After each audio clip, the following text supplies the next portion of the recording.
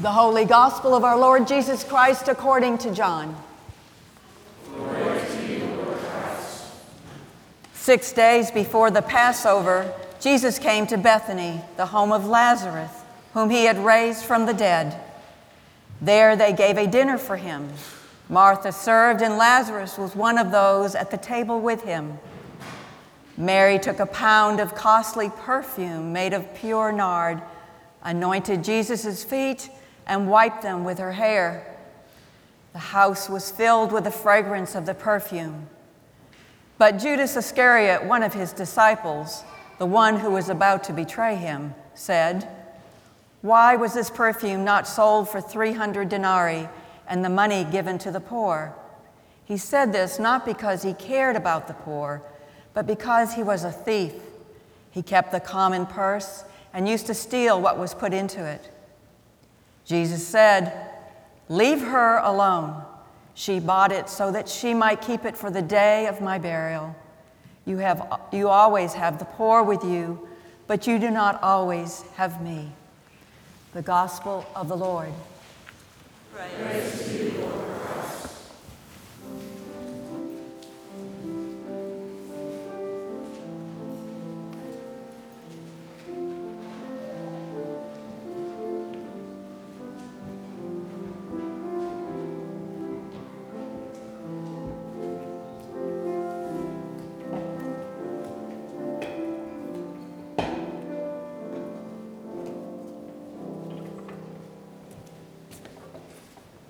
Please be seated.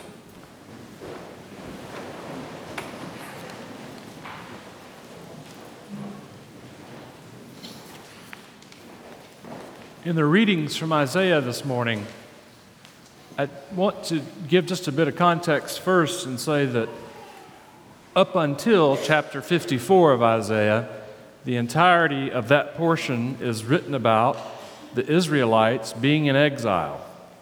It's all about them being taken from Jerusalem and being sent to a northern place where they had to establish a kingdom in exile, and they were in captivity. And so they were in this constant back and forth of remembrance of what it was like in their land, the land that we talked about last week that they inherited, the land of flowing with milk and honey. We've now moved way past that. They've disobeyed the Lord, and they've been put into exile, into captivity. And today, in Isaiah, they are remembering, and they are having a bit of a walk down memory lane, so to speak. Nostalgia. And then even in Joshua, it says, they do the same thing in Joshua. It says, when they arrived at the water in the captive land, they looked and they wept and remembered what it was like to live in the former land that God had given them, and God blessed them. And so in their nostalgia, God blessed them. And today, though, he says, "I have rolled away the shame of my people in Egypt, and no longer will it be called Egypt, but it'll be called Gilgal," which is a pretty nasty name in itself. And he talks about, don't think about the things of the past anymore, for I'm about to do a new thing. A new thing is coming. And there's some debate among scholars whether Isaiah was talking about, I'm going to restore you to your fortune and your land, or of the coming of the Messiah. I probably would have to think that he were talking about both, I think, in the ultimate goal. But it brings to mind for me personally where it is that humanity, and especially me, and I think most of you, spend a great deal of our time, and that is in the past. That is where we have the tendency to stray to. There was a Pew charitable thing that was done, I think it was about 8 or 10 years ago, with people about, actually, believe it or not, it's so funny, I was listening to it, it's about daydreaming. And they wanted to know, when you daydream, what is it that you think of? And of course, you can imagine what most people think of, at least the ones that were telling the truth. You can imagine what they think. Of course, we all have that, what if I won the lottery daydream that lasts for about 3 or 4 minutes, and then you realize that's just too farcical. Where would I spend my money at? Would I be invited to go on that show on HGTV where I could show the type of house I was going to buy? We all have that one.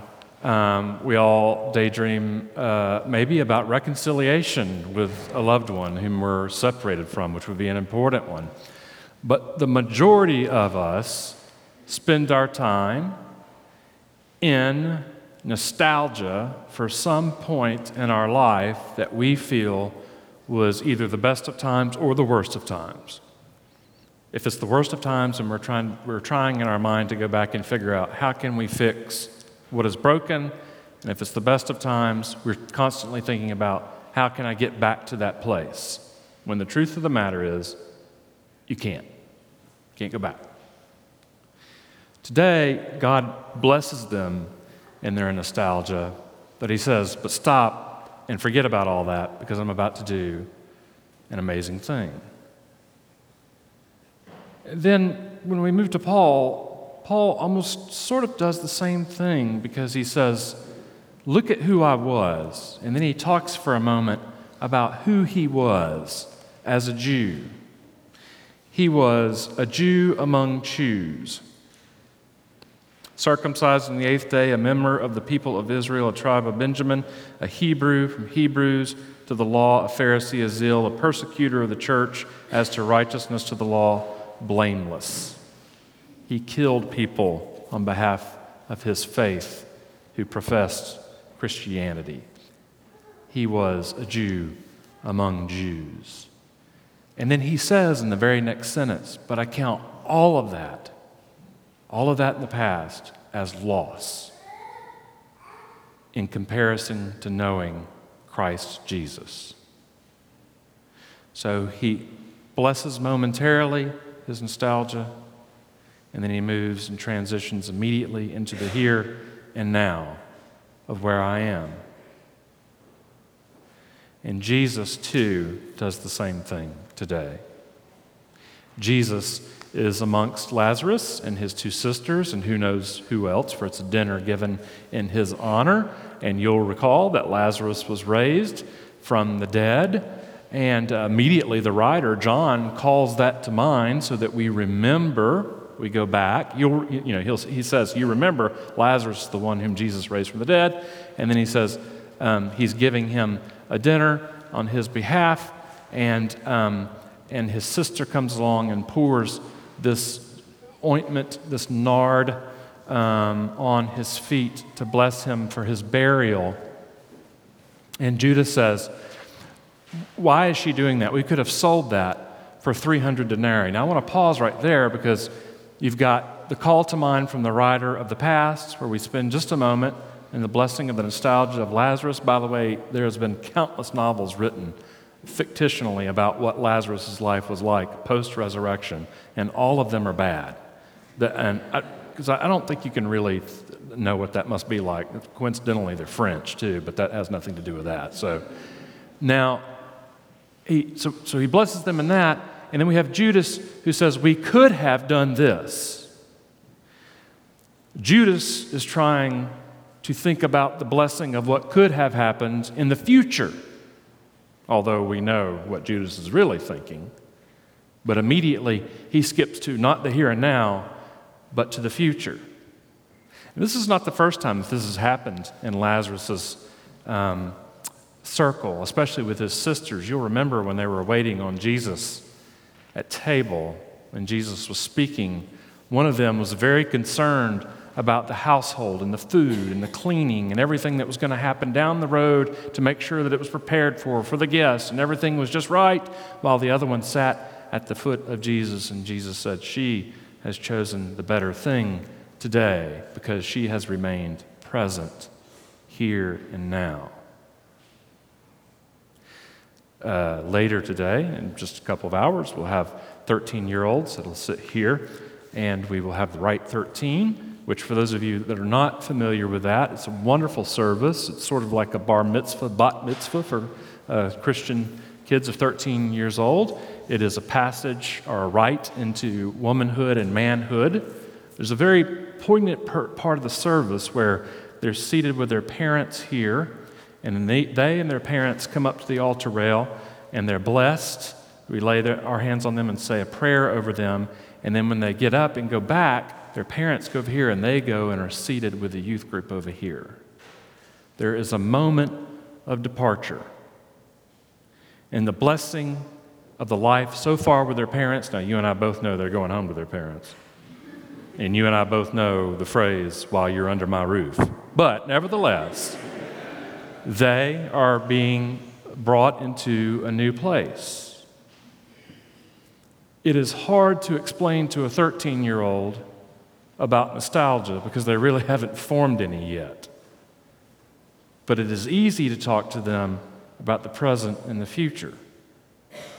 And I always tell 13 to about 22, 23-year-olds to remember, I bless their nostalgia in the future, remember this time of your life because it'll be the best time of your life probably. And it oftentimes is. Not always, but it oftentimes is. But they're making a transition. Today, in all three readings, we are back and forth and into the future.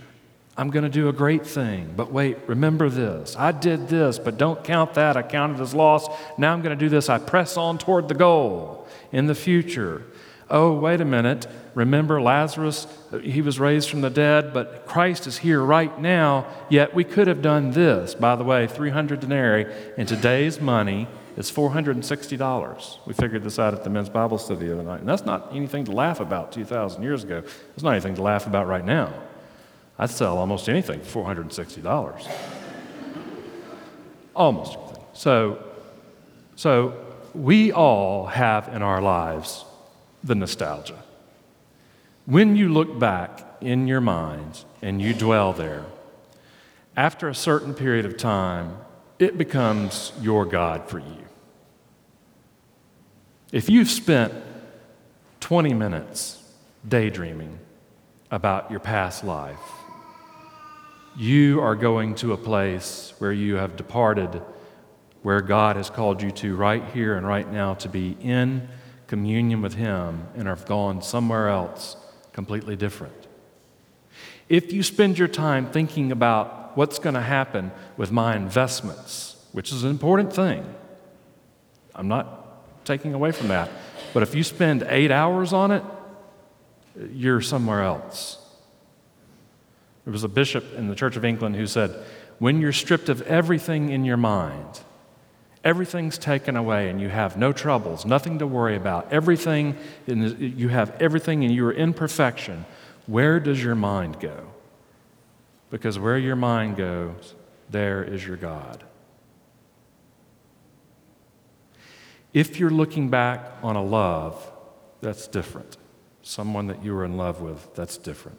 That you're close to the kingdom of God, and I won't take that away from you. But I implore you today, even though it sounds cliche, to be in the present with Jesus Christ right here, right now, in this very room. So that when you do walk forth in the future, which is only in the next 20 minutes or 30 minutes, that you will be present with Him there and can spread the good news of the gospel of Jesus Christ.